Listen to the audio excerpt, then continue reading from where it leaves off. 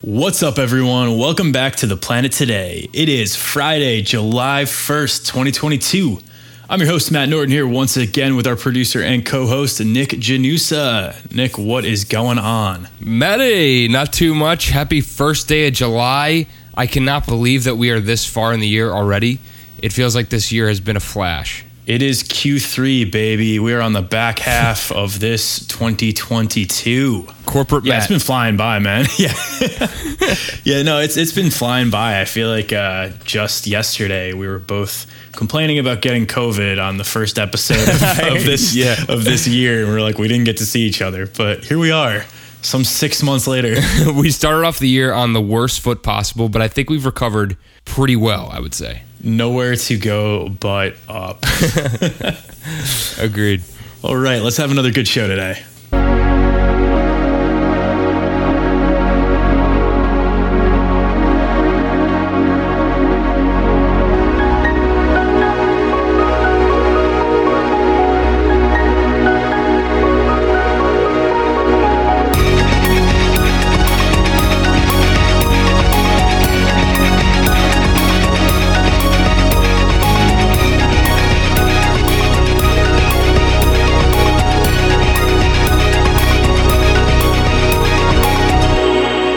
Planet Today, we cover the latest in climate change, wildlife conservation, renewable energy, and environmental policy with 2 episodes every week coming your way Monday and Friday. All right, let's get into our quick hits for the week. And the first one is by C3's Kelvy Vanderhart, who writes, Beam Suntory's $1 billion mission towards sustainable and socially conscious spirits. See, I'm not a crazy person.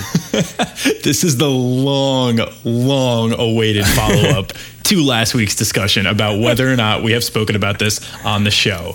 Well, guess what, haters who were like, you guys definitely have not spoken about it on the show. You were right, but now you're not right anymore. We're talking about it. You were right for 1 week.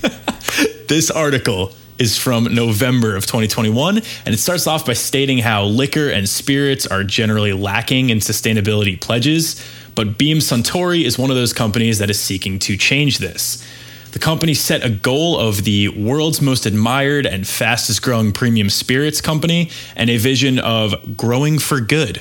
President and CEO Albert Bellotti said that sustainability of their business and humanity requires this shift, and the company has set clear targets to reach by 2030 and 2040 in order to be more sustainable. Yeah, and they also released a detailed roadmap of how they're going to reach these targets, which are separated into 3 categories: nature positive, consumer positive, and community positive. The nature positive goals are what we're going to focus on here, and the objectives are to lower greenhouse gas emissions, reduce water usage, plant more trees, and increase recyclable materials and use of recycled materials. Yeah, so all of these are pretty important in their own regard, and the overall goals, if achieved, would reduce greenhouse gas emissions by 50% by 2030 and be carbon negative by 2040. They've basically said that by transitioning their operations away from fossil fuels, along with the other goals, they can offset more carbon than they produce. That's great. They also plan to reduce water usage by 50% by 2030 and replenish the water they use, and to support local communities by 2040. As for trees, Beam Suntory aims to plant 500,000 annually through 2030.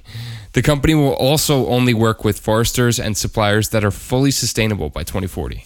The last one that Nick mentioned earlier was recycling. So Beam Suntory would like to use 100% recyclable material packaging for all of its products by the end of the decade, including 40% recycled material in manufacturing. So far, Beam Suntory has reduced water usage by 22% and reduced their greenhouse gas emissions by 19%. So with 8 years left of this decade, I would say they are off to a great start. Yeah, agreed. And it's not easy to reduce your water usage when you're making spirits or beer or anything like that. It uses a lot of water. It's very water intensive. So to reduce your water usage by 50% potentially by 2030 is going to be tough, but I think it's a really good goal to have. Yeah, and you know, just to briefly touch on the other goals of this company, those are also good goals to have. Beam Suntory has committed to invest $500 million into expanding their Drink Smart initiative, which basically helps consumers make smart choices about their own alcohol consumption. And their community positive goals include building an inclusive and equitable culture within their own company, including increasing women in company-wide leadership positions. Hell yeah. And some of the most popular brands owned by Suntory Beam include Suntory, Jim Beam, obviously, Maker's Mark, Cruzan, and Pinnacle. Nick, what's your favorite of those?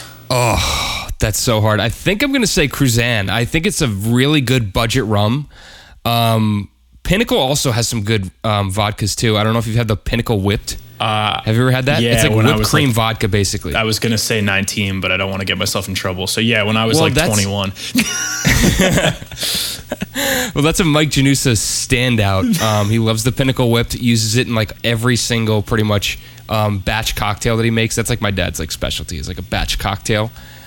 Pinnacle Whipped has to be in almost every single drink. Cruzan, I've only had at your house, so I thought you were going to say that. But yeah, I'm a Maker's guy. Maker's is my favorite whiskey. Definitely my favorite. Really? Or I guess favorite bourbon, but definitely my favorite out of this list for sure. Yeah, I'm a Maker's guy. I didn't know you were a Maker's guy. Okay, that's a good thing to know because now I could just get that for you for a gift. I will act surprised as long as you act surprised when I get you Cruzan. Cool, sounds good.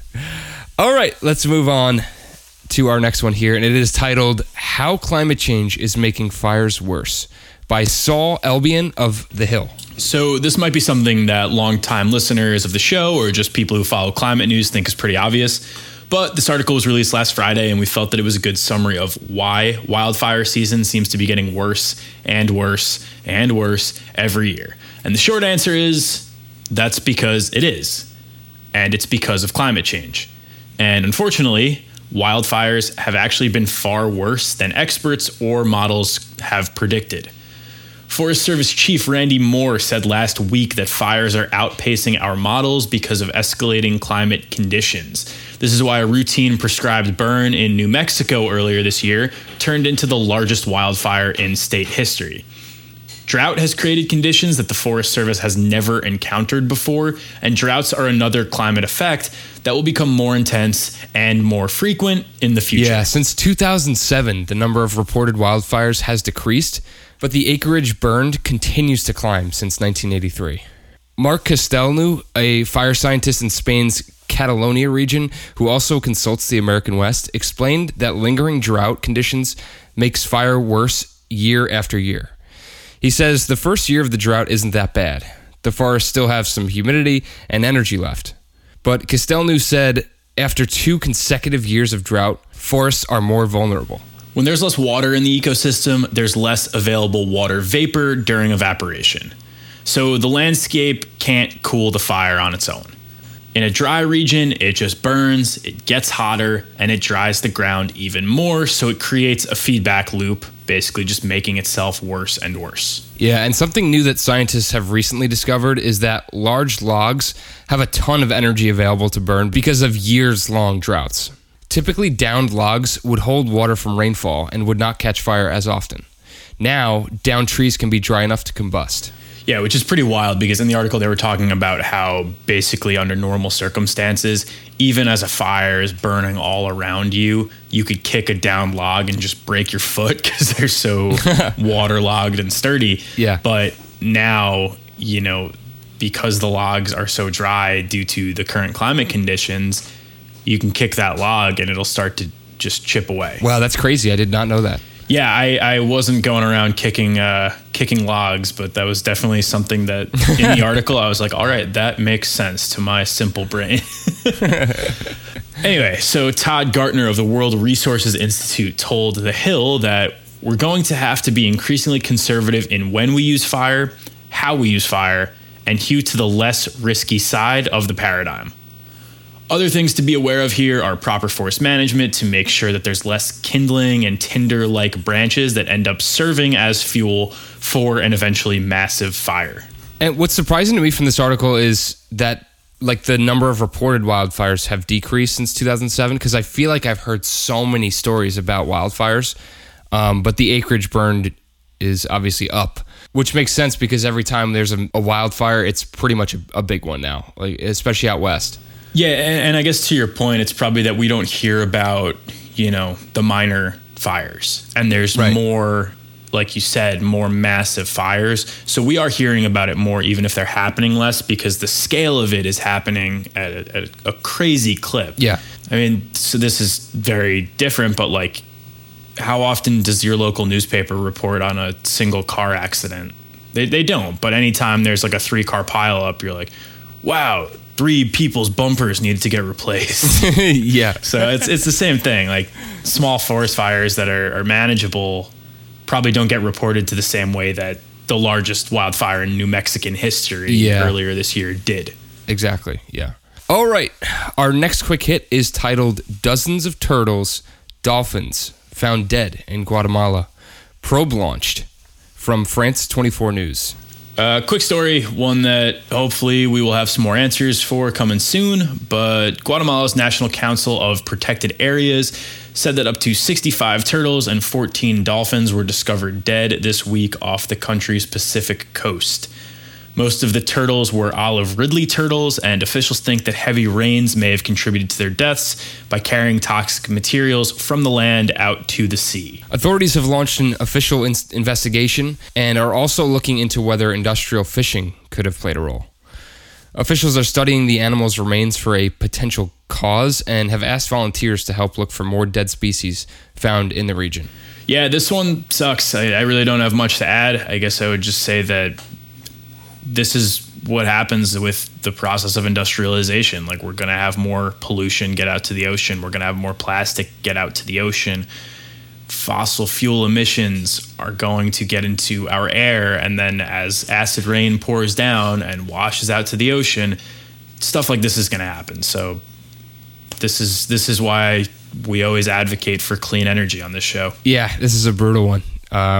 Just got to wait for more information, I guess, on this one. Yeah, and on that somber note, we are going to send you into a break and come back with 2 happier stories. I don't really remember what's on the schedule, but let's find out together here on The Planet today.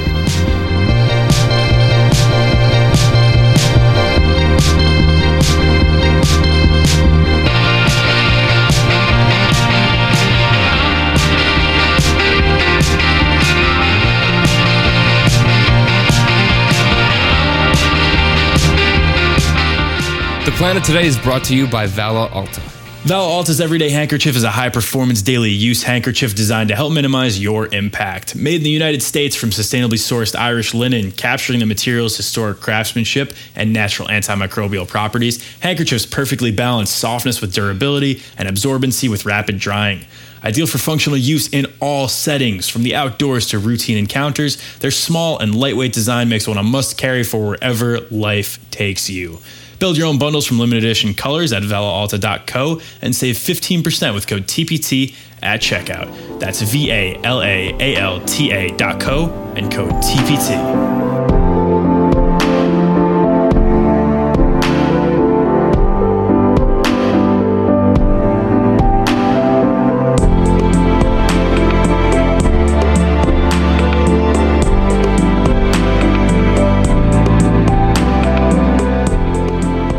Welcome back to The Planet Today, folks.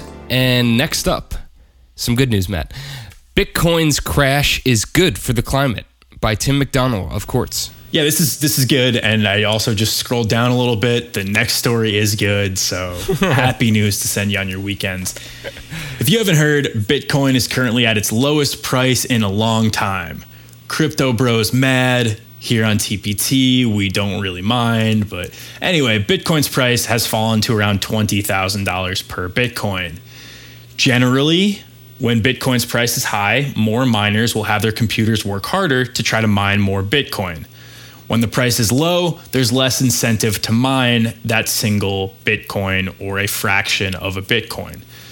The article points out that this isn't a perfect correlation because energy efficiency in mining computers and energy prices around the world all vary. So it's not as simple as saying that high Bitcoin price equals more mining all the time. Right.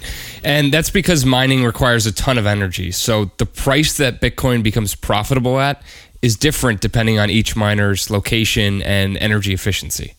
The article says when the price of Bitcoin soared over the last 2 years, energy consumption rose and then plateaued as many miners found the price high enough to justify mining, but not high enough to justify new investments in mining hardware. And since the price has basically been cut in half since May 1st, energy consumption is falling for the first time since the beginning of the pandemic. Mining energy hit its first peak in early 2021 and reached its highest level in late 2021. Now it's roughly 1/3 of what it was at the peak. Good.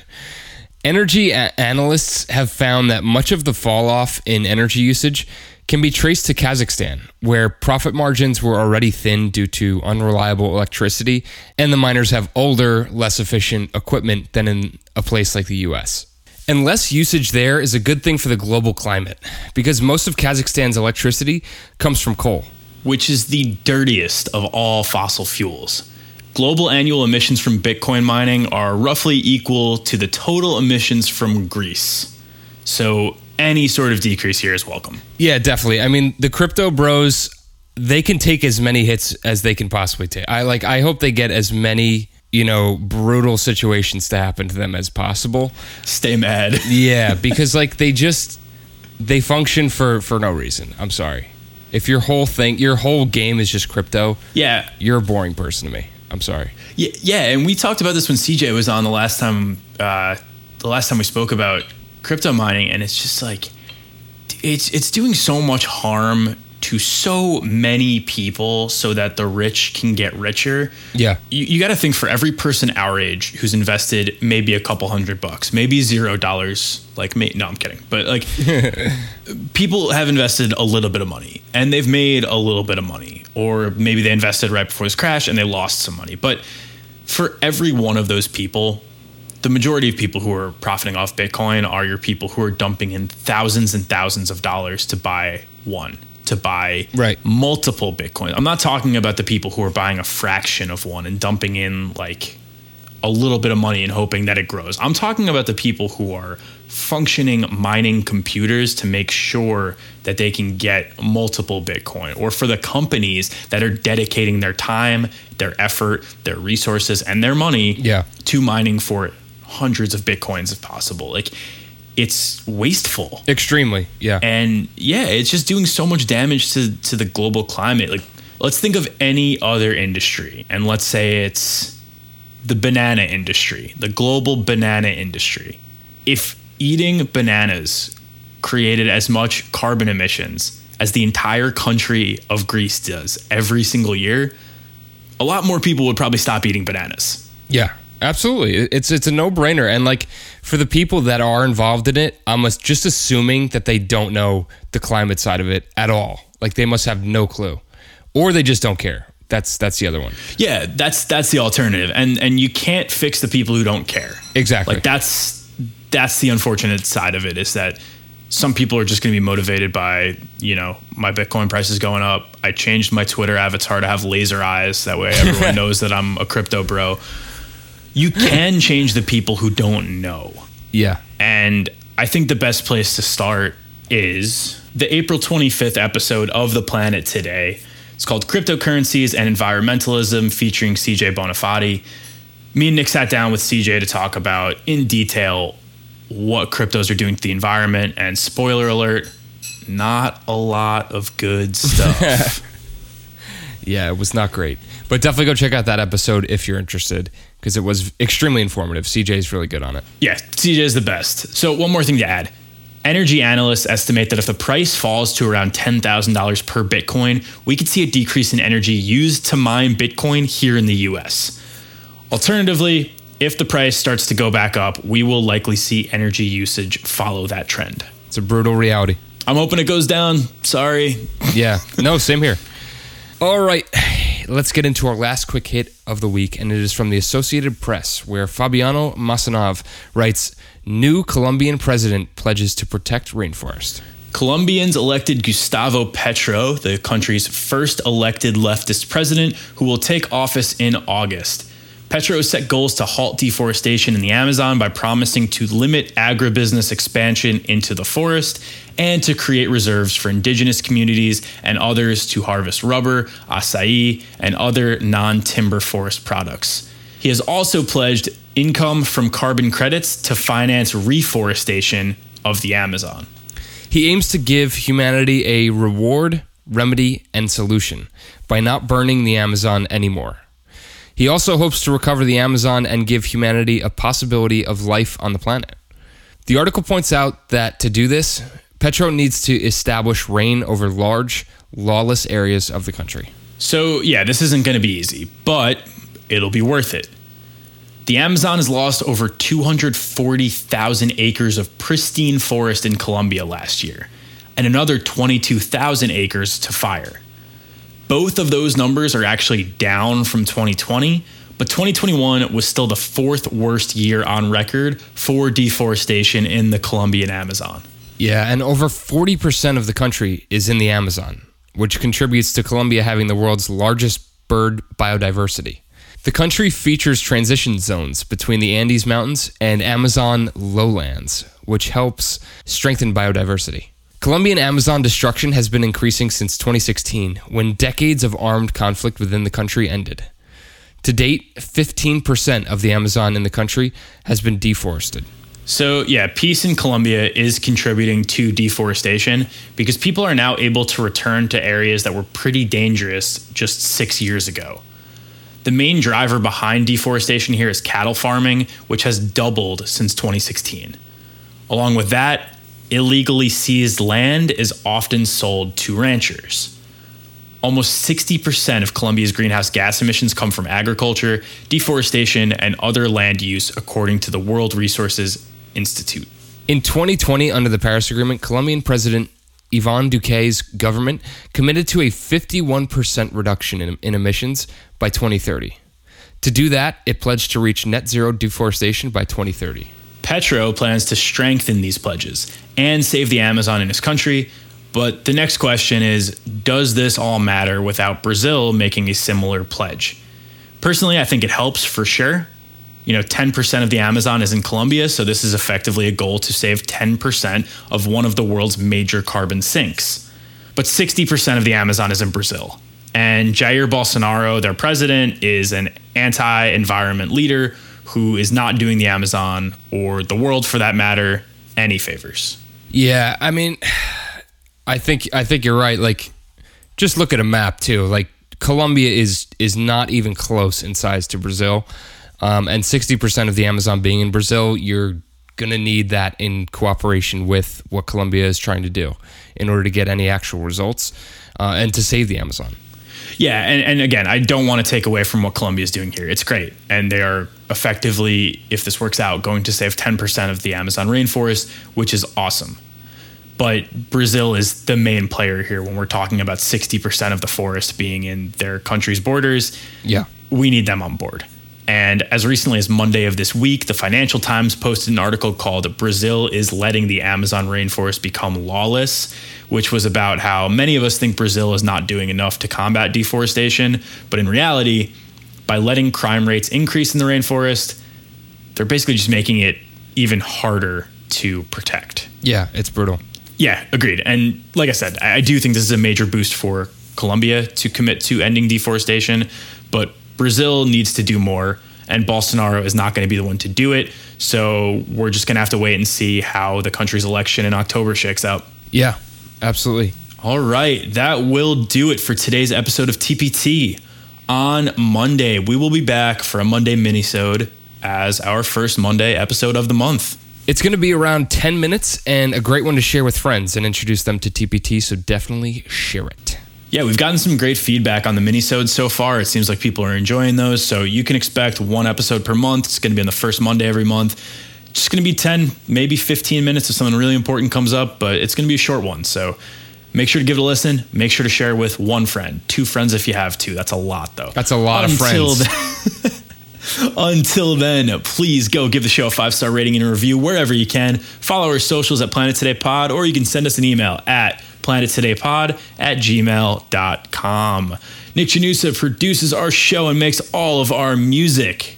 Nick, where can people hear more from you? You can hear more from me at soundcloud.com/BudlandCape, and that is BUDLYNCAPE. Go check me out, y'all. Our logo is made by Kaylee Vietz. Have a great weekend, everyone, and we will catch you right here on Monday. Peace.